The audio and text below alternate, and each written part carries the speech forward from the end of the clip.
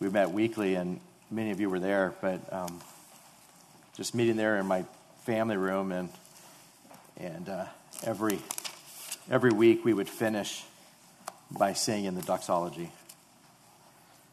Praise God from whom all blessings flow. And so we'd stand and a cappella just sing that portion of that song. And what a faithful God we serve here 8 years later, just watching what God has accomplished. Happy Father's Day to all the dads out there.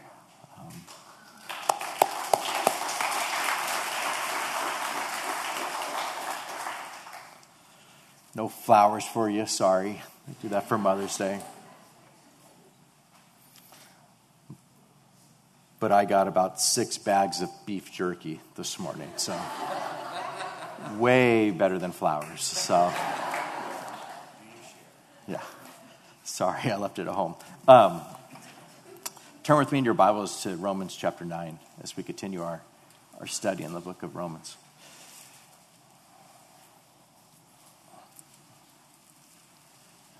And let's come before the Lord in prayer.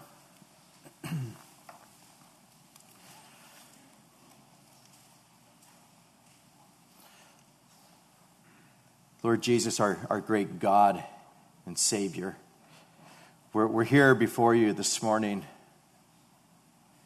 with hearts that are full of praise towards you. Lord, we recognize that it is from you in whom all blessings flow. We recognize that it is to you in whom all glory belongs.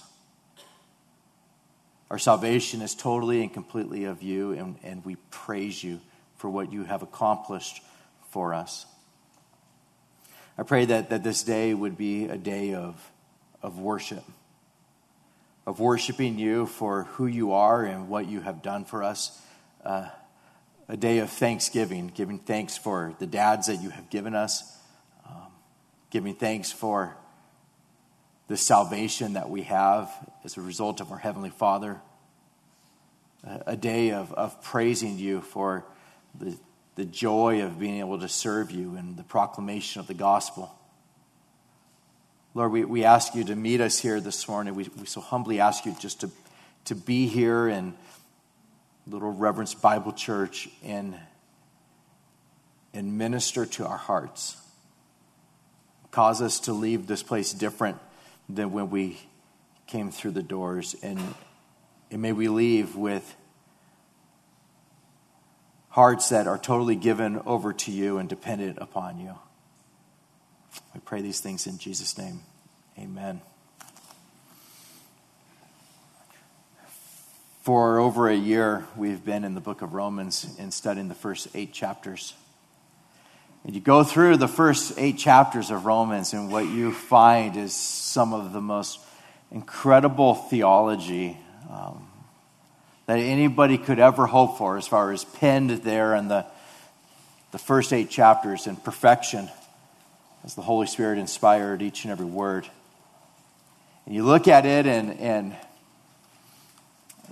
for those of you who have been with us for the last year, over a year of going through Romans, it has been just an incredible time of worship, hasn't it?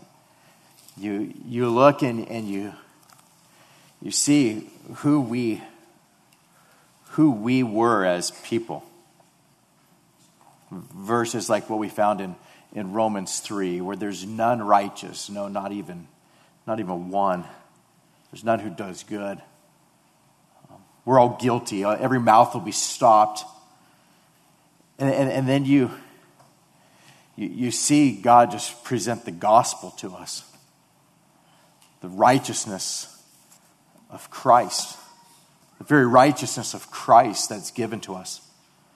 A righteousness that's not our own, but the very righteousness of Christ that is placed upon our account to all and on all who believe. It is all totally and completely the result of grace that comes by faith. A salvation that we look at and we just see all the sweetness of the gospel. Our sins removed. Our sins removed and God's righteousness placed on our account. You go through the book of Romans and you see that we're no longer under the law, but we've been freed from the law because Christ fulfilled all of the law in its entirety. And you go to Romans 8, and Romans 8, we have spent months in Romans 8 just studying it and looking at our security in Him. That our salvation isn't the result of our abilities or what we have to offer God, but it's totally by grace. And we look at it and we see that there's nothing that can separate us from His love. You look and you go through the last part of chapter 8, and it's like you're just reading a doxology of praise and adoration to our God. Paul, as he's writing these things, says, what should we say to these things? How should these doctrines, how should Scripture and the truth of this theology, how do we respond to it? What do we say to these things? If God is for us, who could be against us? I mean, coming to a place of if he gave us His own Son, how much more will He also freely give us all things? And he goes and he continues, who can bring a charge against God's elect? It's God that justified us. Who can condemn us? It's Christ who died. Who will separate us from the love of Christ? Tribulation or distress or persecution or famine or nakedness or peril or sword. And he goes on and says, we're more than conquerors through Him who loved us. Persuaded that neither death nor life nor angels nor principalities nor powers nor things present nor things to come nor height nor depth nor any other created thing shall be able to separate us from the love of God which is in Christ Jesus our Lord. And I know that as Paul is writing this, and as millions of saints that have gone before us have read these words, the Holy Spirit has done something in our hearts where we just find ourselves in complete adoration and in love with our Savior. Who could separate me from Him? Who could take me away from Him? Who could condemn me? Who could bring a charge against me? There's nobody that can. And we just find ourselves praising Him. And now we come to Romans chapter 9. We see a shift that is taking place here in Romans chapter 9 as far as there's a change in thought, and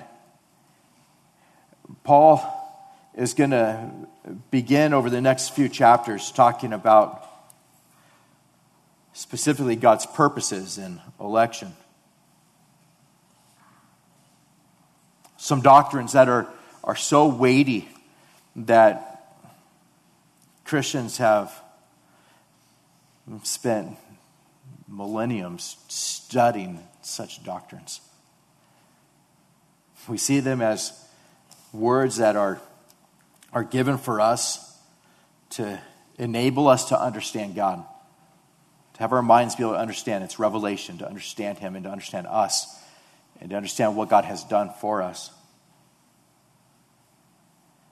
But he begins chapter 9, and we'll read verses 1 through 5, but focus on verses 1 through 3.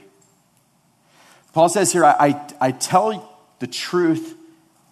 I tell the truth in Christ. I am not lying. My conscience also bearing me witness in the Holy Spirit that I have great sorrow and continual grief in my heart. For I could wish that I myself were accursed from Christ for my brethren, my countrymen according to the flesh, who are Israelites, to whom pertain the adoption, the glory, the covenants, the giving of the law, the service of God, and the promises, of whom are the fathers, and from whom, according to the flesh, Christ came, who is over all, the eternally blessed God. Amen. We see here that Paul begins the next chapter, chapter 9, saying, I'm telling you the truth. There's no exaggeration that's taking place here. I'm telling you the truth. I'm not lying. My conscience also bearing me witness in the Holy Spirit. The Holy Spirit would testify to this as well. The Holy Spirit would bear witness with my conscience that this is absolutely true. That I have great sorrow and continual grief in my heart. I'm not lying. I'm telling the truth. I have incredible sorrow. There's this grief that is in my heart. It's continual. It doesn't stop. For I could wish that I myself were accursed from Christ for my brethren, my countrymen, according to the flesh. I'm telling you the truth. My heart's broken, and there's grief that is there, and it doesn't ever stop. I just want my brothers and my sisters, my countrymen, the Israelites, I want them to be saved. I want them to be saved. In fact, I want them to be saved so much that if it was possible, I could wish that I myself were accursed from Christ for my brethren.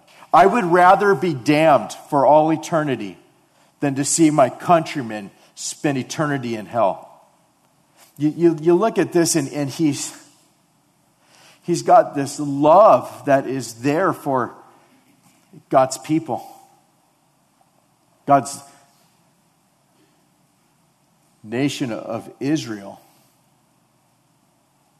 He's got this love that is there for the lost, that it just breaks him to see that they are yet without Christ. Think of who's saying this. This is Paul, who was once Saul. This is the one who, Acts 9 tells us that Saul, still breathing threats and murder against the disciples of the Lord, went to the high priest and asked letters from him to the synagogues of Damascus so that if he found any who were of the way, whether men or women, he might bring them bound to Jerusalem. This is Saul, who hated Christians. He hated them. If he could just take them, if he could find any of them, he would bind them, whether they were men or women, and take them to Jerusalem to be prosecuted. You see that when he thinks of himself prior to being a Christian, he was those of the elite Pharisees of the Jews of his day. Circumcised the 8th day, of the stock of Israel, of the tribe of Benjamin, a Hebrew of the Hebrews, concerning the law of Pharisee, concerning zeal, persecuting the church, concerning the righteousness which is in the law, blameless, he tells us in Philippians 3:5. This is someone who he looks at himself and says, concerning zeal for God, I persecuted the church. Concerning zeal, I would take them from their homes. I would bind them. I would take them to Jerusalem to be put to death or to be tried. We see a man that did everything in his power to just exterminate Christianity. And God stopped him. As he was on that road to Damascus, a light shone around him from heaven, and he fell to the ground, and he heard a voice saying, Saul, Saul, why are you persecuting me? And he said, who are you, Lord? And then the Lord said, I'm Jesus whom you're persecuting. It's hard for you to kick against the goads. In Acts 26, it says, Paul says, who are you, Lord? And he said, I'm Jesus whom you're persecuting. But rise and stand on your feet, for I have appeared to you for this purpose, to make you a minister and a witness both of the things which you have seen and of the things which I will yet reveal to you. I will deliver you from the Jewish people as well as from the Gentiles, to whom I now send you, to open their eyes in order to turn them from darkness to light and from the power of Satan to God, that they may receive forgiveness of sins and an inheritance among those who are sanctified by faith in me. Jesus specifically called this man and said, why are you persecuting me? From this point on, you are going to go and you're going to proclaim the gospel. He went from being a person who desired to kill Christians to being a person who loved Christ so much that it would just be to the uttermost parts of the world, whatever it meant, just to go and to proclaim the gospel. Loved Christ. But a change that has occurred to where no longer is it, I'll take them, bind them, men and women, and take them to Jerusalem to be tried and to be put to death. But he's there saying, those who are Jews, those who are unbelievers, I have this sorrow, this great sorrow and continual grief that is in my heart. This sorrow that's there, I would rather be accursed, I'd rather be damned for all eternity than to see them go to hell. More than anything, I want to see them saved. A love for the lost that is so great that it's just, whatever it takes, I just want them to be saved. I was preparing for the sermon and I came to a place of stopping just here after verse 3 because of the just conviction that's there within my own life. I look and I pray that I would have a heart that was like that. I pray that we as a church would have hearts that were like that. Hearts that are broken for the lost. They're just broken for the lost. Not those that look at it as far as, let's try to win arguments, or let's try to show them how, their relativism or their atheism or their Islam or their Buddhism or whatever it is, that it's false. Let's destroy all of their arguments. But rather have hearts that look at it and say, I have great sorrow and continual grief in my heart. A love for the lost that's so great that we just look and we say, I would rather, if it was even possible, I'd give up my salvation for them. Now, Paul's saying this knowing that is not possible. There's no one there's no one or anything that could separate him from the love of Christ.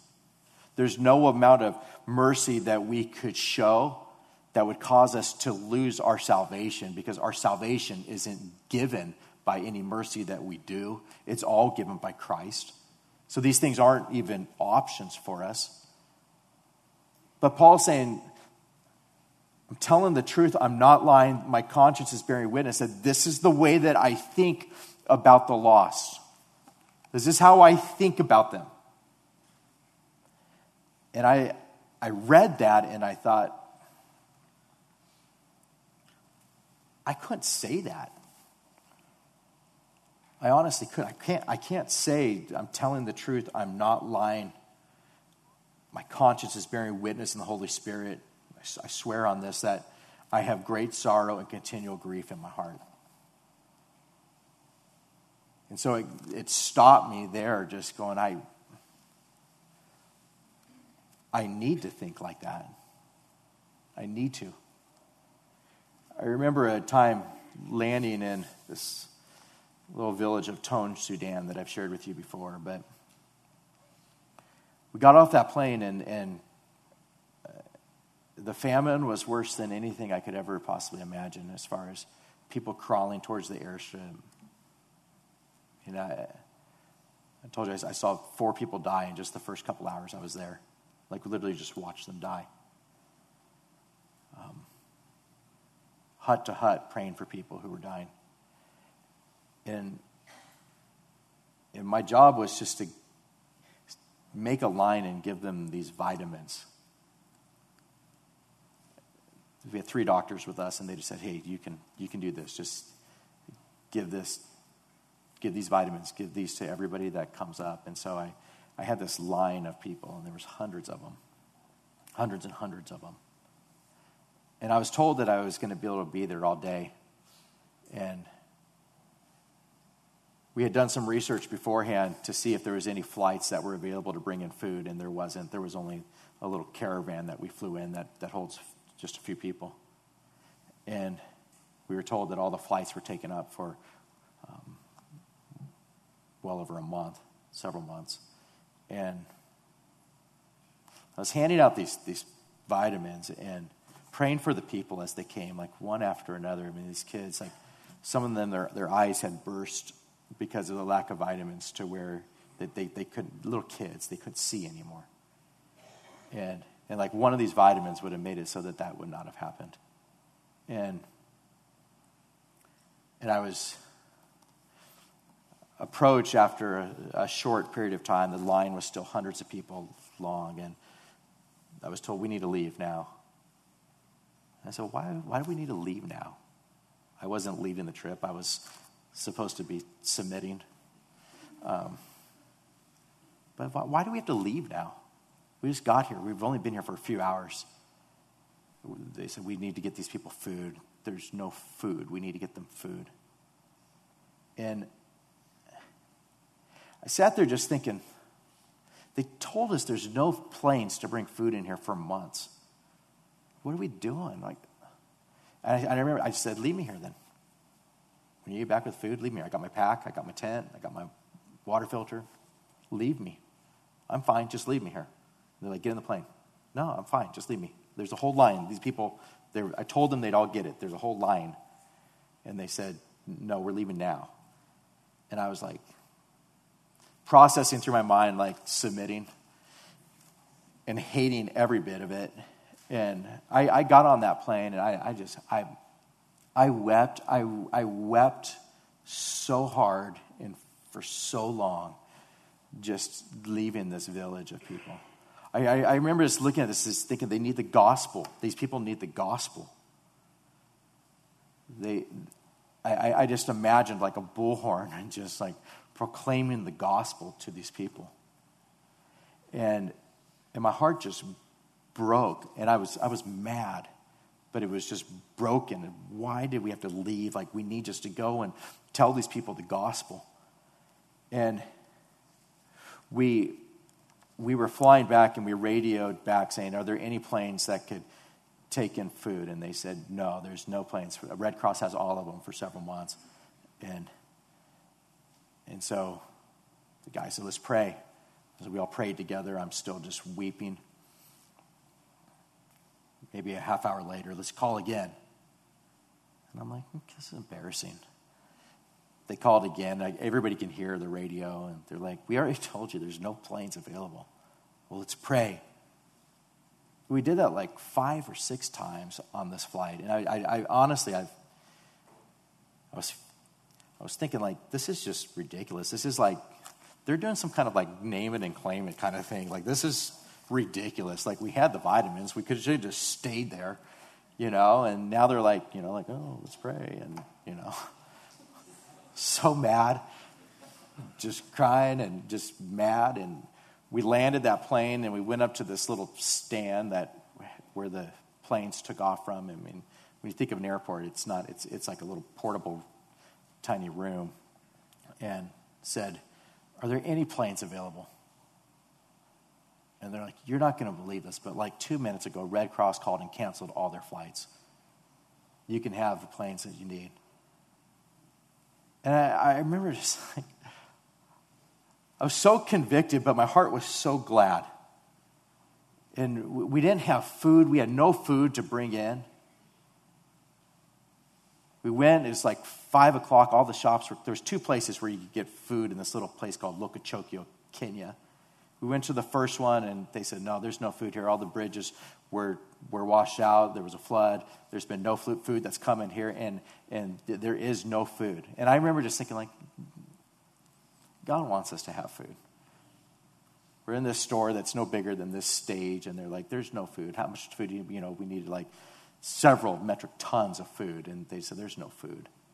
And I remember just thinking, like, God's bigger than that, though. Like, he made this so it happened. Like, he didn't make these planes available for us not to have food. And we went to this other place, and the guy was literally, like, closing up shop. And we said, we need food to take into Sudan. They said, how much do you need?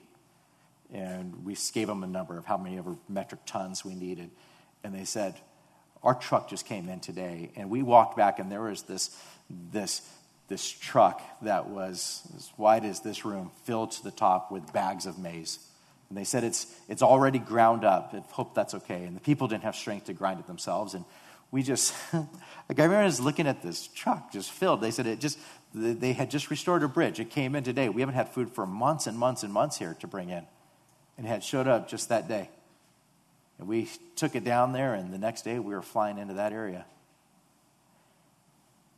And then I watched for months and months the gospel go forward there. The Jesus film being shown. Tens of thousands of people hearing it. Full speaker systems there as we proclaimed the gospel and had feeding centers. And I mean, just this incredible work of God taking place. But in looking at it, like I remember at that time, like my heart was broken. Like there was great sorrow in me because I wanted them to hear the gospel. But then I think of times where my heart wasn't like that at all. Being in some place like Romania, and they say, today's the day we're doing hospital visitations. And I just thought, like, I can't stand hospital visitations. Like, this is like the worst thing you could have me do. It smelled terrible, and people were miserable, and it was just the worst smells. And I just thought, this is like the one part of the trip I just can't stand. But I'll do it. And then always after leaving, just praising God for the gospel going forward and seeing people's lives radically changed. But knowing that in my heart, it wasn't like, I just want the gospel to go forward. It was just like, And then looking at the lost that are around me on a daily basis and saying, where's my heart on these things? As a church, we need to have a heart that thinks so biblically that we look and we see man's depravity and we see our sin. And we see that the only hope for salvation is in the gospel, is in the proclamation of the gospel. To think about God saying things like, for whoever calls on the name of the Lord shall be saved. Romans 10:13. How then shall they call on him in whom they have not believed? How shall they believe on him in whom they have not heard? How shall they hear without a preacher? And how shall they preach unless they are sent? As it is written, how beautiful are the feet of those who preach the gospel of peace, who bring glad tidings of good things. Having a heart that is for the gospel, that just says, how will they hear unless we preach it? How will they hear unless we proclaim the gospel? A heart for the lost that brings us to a place of saying, more than anything, I want the gospel to go forward.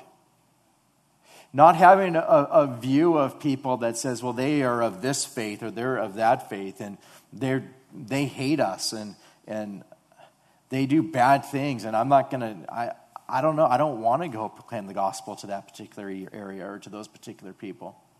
And I think of Paul, where in Acts 23, verse 12, it says that some of the Jews banded together and bound themselves under oath, saying that they would neither eat nor drink till they had killed Paul. And now there were more than 40 who had formed this conspiracy. 40 people that said, we're not going to eat and we're not going to drink till we kill him. We're making a covenant. There's 40 of us.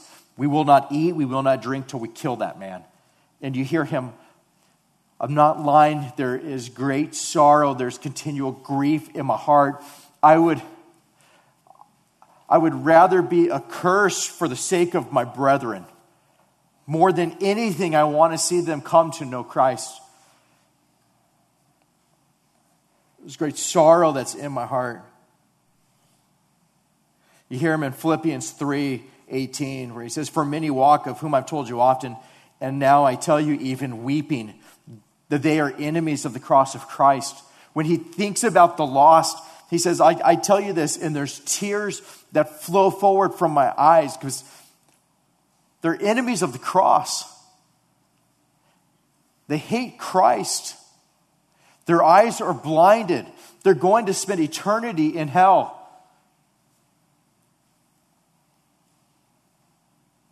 In Romans 10:1, he says, "Brethren, my heart's desire and prayer to God for Israel is that they might be saved." You hear the psalmist in Psalm 119 saying, "Rivers of water run down from my eyes because men do not keep your law." That it affects me to where there's just tears that flow because of the wickedness of man. And I look at this and I just think, God, give us hearts that are like that. Give us hearts that look and say, I can honestly say, I'm telling you the truth in Christ. I'm not lying. My conscience is also bearing me witness in the Holy Spirit that I have great sorrow and continual grief in my heart. There's a sorrow that's there because they're lost. I know the gospel. I know that he died on the cross and he takes all of our sins upon himself and he gives us his righteousness. He rose again on the third day, and whosoever believes in him will not perish but have everlasting life. I think of Jonathan Edwards in Sinners in the Hands of an Angry God, where he's speaking to this congregation and he says something along the lines, if there was one person that was in this sanctuary who would spend eternity in hell, if there was just one of you here that was going to spend eternity in hell, and we knew it for sure, all of us would weep with a bitter cry. If there was one of us that was here in the midst of us that would spend eternity where there's weeping and gnashing of teeth and where the fire isn't quenched and where the worm cannot die in blackest darkness, away from the glory of God for all eternity. If there was one person, there would be just the most bitter cry that would be there for us. And we think of family members. And some of you who are here with us this morning, you identify with this completely, where you look and you say, I have great sorrow. I have continual grief in my heart.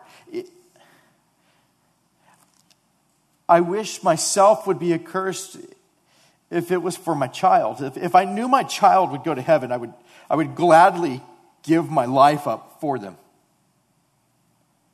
I'd give up my salvation if I knew that they could, or for my mom, or for my dad, or for my grandpa, my grandma, for my sibling, for my friend. Like, where your heart is just so heavy. And know that Paul is identifying with you in this. When you sit there and just think, I just want them to be saved. I can't imagine eternity without them. I want them to be saved.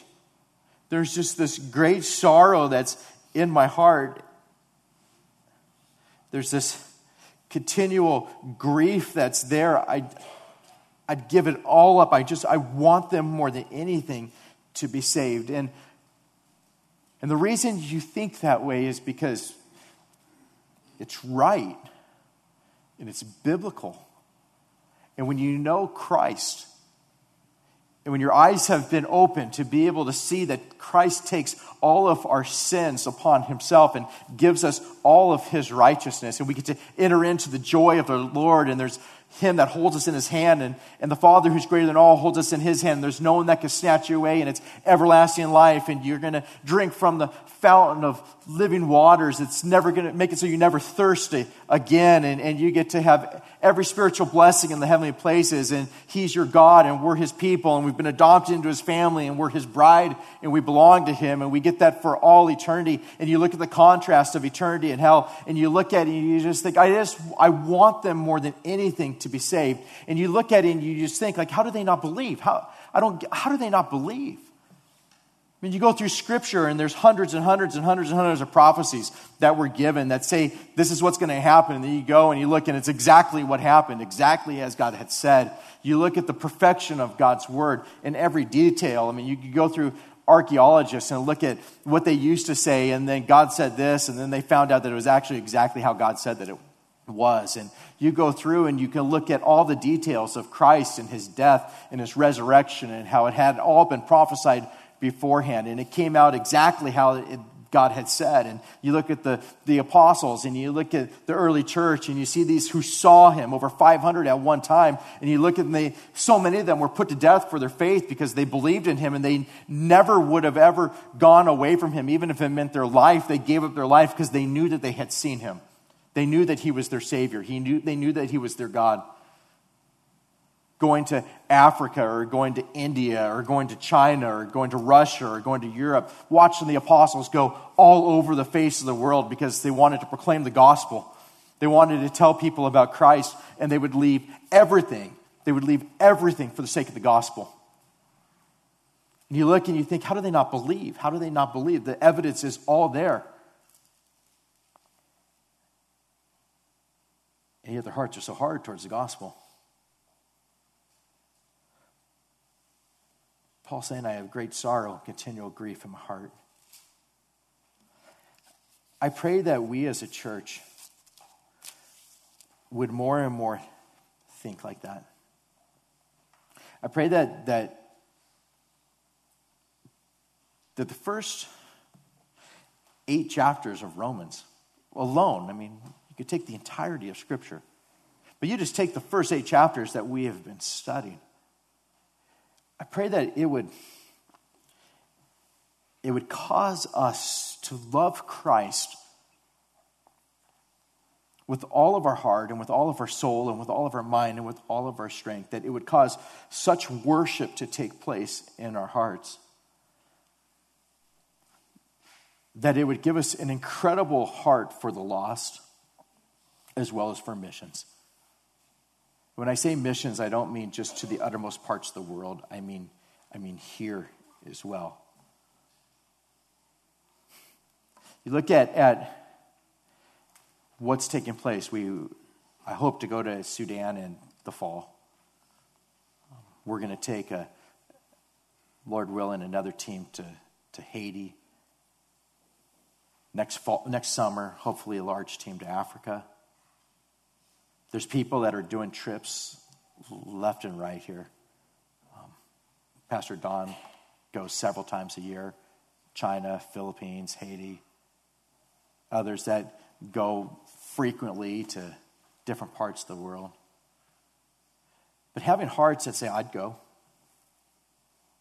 Or maybe you can't go. But having hearts that say, I'll send people. I'll send. I was thinking about it last night. I think I've met with over 10 missionaries in the last 3 months and heard all that God's doing in their ministries. But was left with, at this time, we're not able to help you. At this time, we can't do anything. But we'll be praying for you for sure. And having them just share, like, this is what's going on. And you look and you're just like, it's glorious. But being a church that has a heart to do this. Not looking at what kind of evangelistic outreaches are we doing. I want us to be doing evangelical outreaches. I absolutely want us to proclaim the gospel. But for us as a church, looking at it and not saying, like, what are we doing? But what am I doing? Can I share the gospel with people at work or to my neighbor? Can I share the gospel with the person on the soccer team or the parent? Look and put out, we have 1,700 of these Jesus films. Take as many as you want. But it has the Jesus film, which is word for word to the gospel in several different languages, whether it be Arabic or English or Farsi or French or Mandarin or Spanish, Vietnamese and others. I mean, it's in almost every single language. And you can just take them and say like, hey, will you watch this and let's talk about it after. You can go to your neighbor who speaks Chinese. You can never communicate with them. They just speak Chinese and you don't have time to learn it. You can just go put this on their front porch or just give it to them. Just give it to them. Like, hey, whatever you say, I don't know. Do your little... Add some popcorn. Give it to them.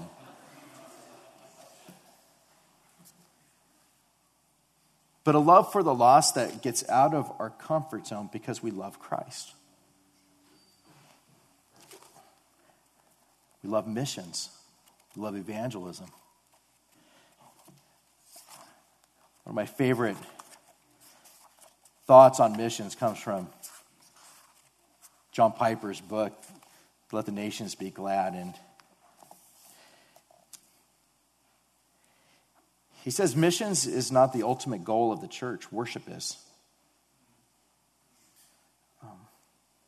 Missions exist because worship doesn't.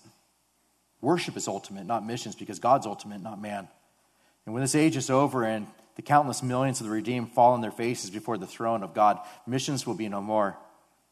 It's a temporary necessity, but worship abides forever. Worship, therefore, is the fuel and the goal of missions. Once again, worship, therefore, is the fuel and the goal of missions. It's the goal of missions because in missions we simply aim to bring the nations into the white-hot enjoyment of God's glory. It's the goal of missions. The goal of missions is the gladness of the peoples and the greatness of God. Psalm 97, verse 1, the Lord reigns, let the earth rejoice, let the many coastlands be glad. Or Psalm 67, verse 3 and 4, let the peoples praise you, O God. Let all the peoples praise you. Let the nations be glad and sing for joy. But worship's also the fuel of missions. Passion for God and worship precedes the offer of God in preaching.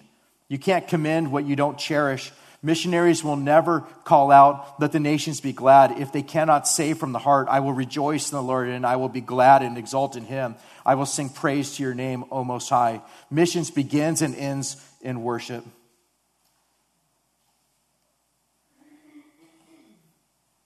He says, if the pursuit of God's glory is not ordered above the pursuit of man's good and the affections of the heart and of the priorities of the church, man will not be well served and God will not be duly honored. I am not pleading for a diminishing of missions, but of a magnifying of God. I tell you, on Sunday morning, when we go through his word, our heart is to show you just the majesty of Christ and the gospel. Our heart is to show you his sovereignty and his goodness and his kindness and his grace and his mercy.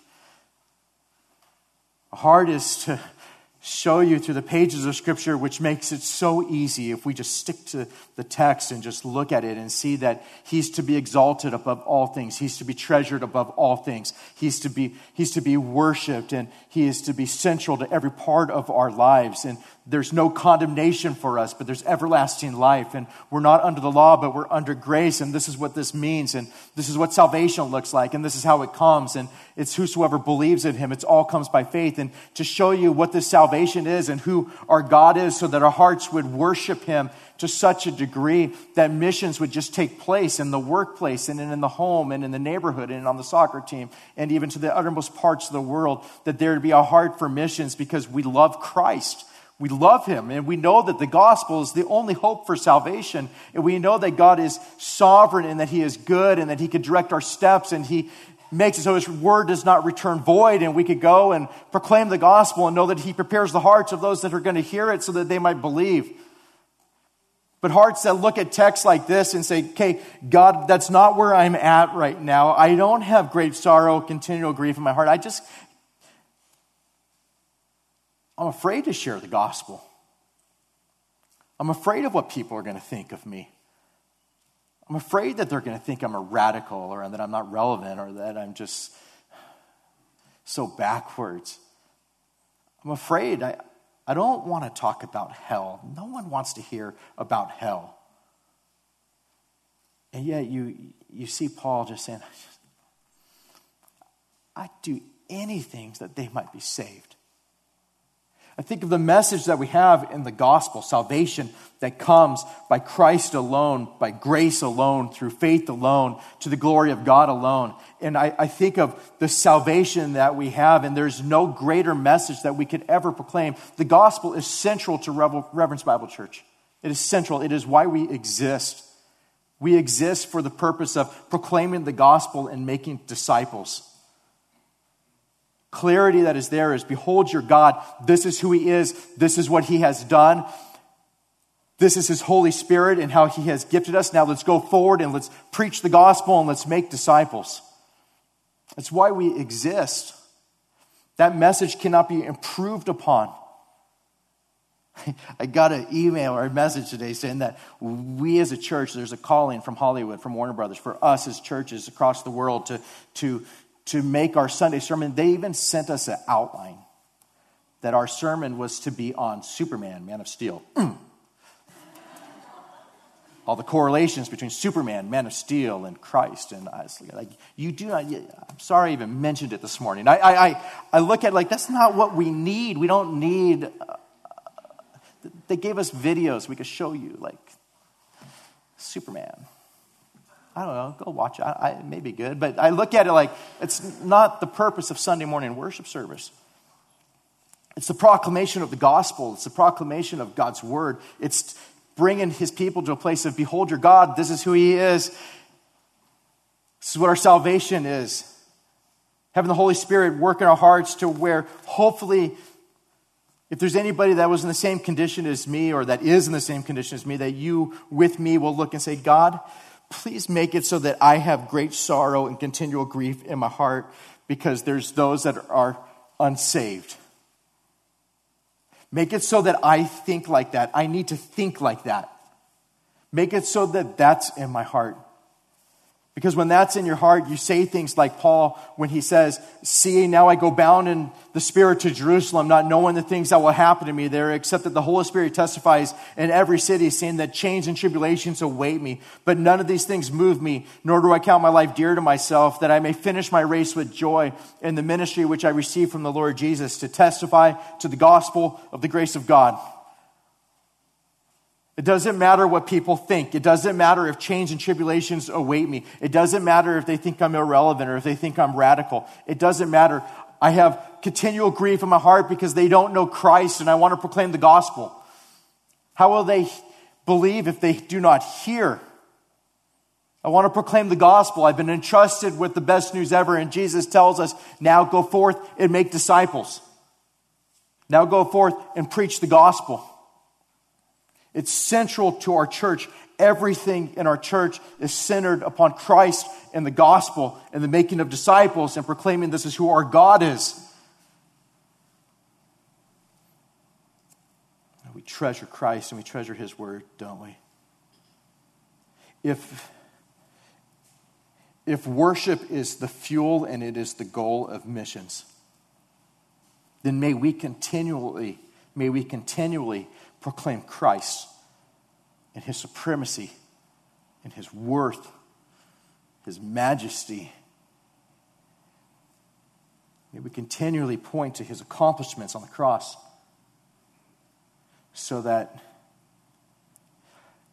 the fuel at Reverence Bible Church is great for the purpose of missions, for the purpose of evangelism, for the purpose of boldness in the proclamation of the gospel. We need hearts that are like this. And the way that our hearts get to be like this is by asking God to give us hearts that are like this. We cannot do this on our own. It is saying, Lord, please accomplish this in me. Help me to see you. Help me to see the lost. Help me to understand with clarity the gospel. Help me to understand my dependence upon you in preaching the gospel, proclaiming the gospel. And help me to understand that my life, it began in 1972, and then there's this little dash. And I don't know when it will end. Not sure where it's going to end, but there's a little dash that's there. And every one of us has it. And that little dash, it's small, but it can be used in incredible ways for the purpose of the proclamation of the gospel. But God, give us hearts that are like Paul's. I think of some of those that have had such a great impact on the world. Men like George Whitefield, who prayed, "Oh Lord, give me souls or take my soul." John Knox in Scotland, who prayed, "Give me Scotland or I die." People like David Brainerd, who said, "I cared not where or how I lived or what hardships I went through, so that I could but gain souls for Christ. While I was asleep, I dreamed of these things. And when I awoke, the first thing I thought of was this great work." Or Samuel Hadley of New York City, who said, "God, the sin of the city is breaking my heart." Or R.A. Torrey, who said, "I would rather win souls than be the greatest king or emperor on the earth. I would rather win souls than be the greatest general that ever commanded an army. I would rather win souls than be the greatest poet or novelist or literary man who ever walked the earth. My one ambition in this life is to win as many as possible." Hearts that are in a place of,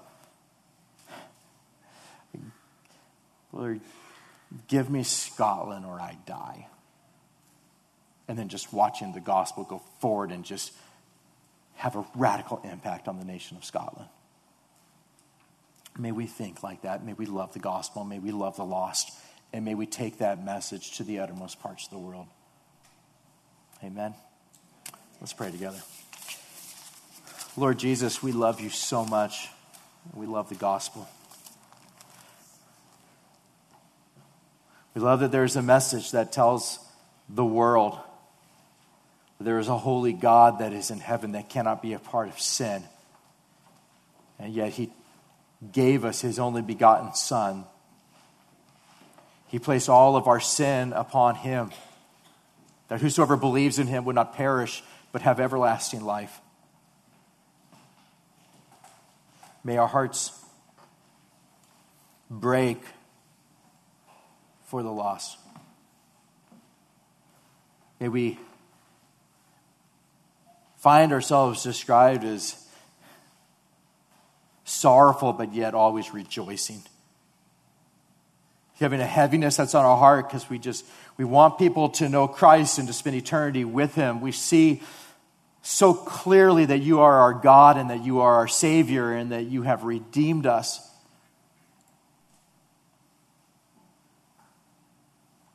And we desire for people to know you. Give the saints here at Reverence Bible Church boldness, the right hearts. May we have the right hearts that are broken for the lost. Cause us to see the weight of eternity and the treasure of the gospel, that we might have boldness in proclaiming it. We thank you, Lord, for this time. We thank you for your word. We thank you for what you inspired Paul to write. And I prayed that there would be many, many more people that would be able to honestly say, "I'm not lying, I'm telling the truth." The Holy Spirit bears witness that our hearts are grieving because of the lost. And may we, like Paul, have such boldness to go and to proclaim the gospel here, to our families, and even to the uttermost parts of this world. May the fuel of missions be exemplified through the praises of your people this morning. And may the fruit of it be glad feet, precious feet that leave this place going forward to proclaim the gospel. We ask these things in Jesus' name. Amen.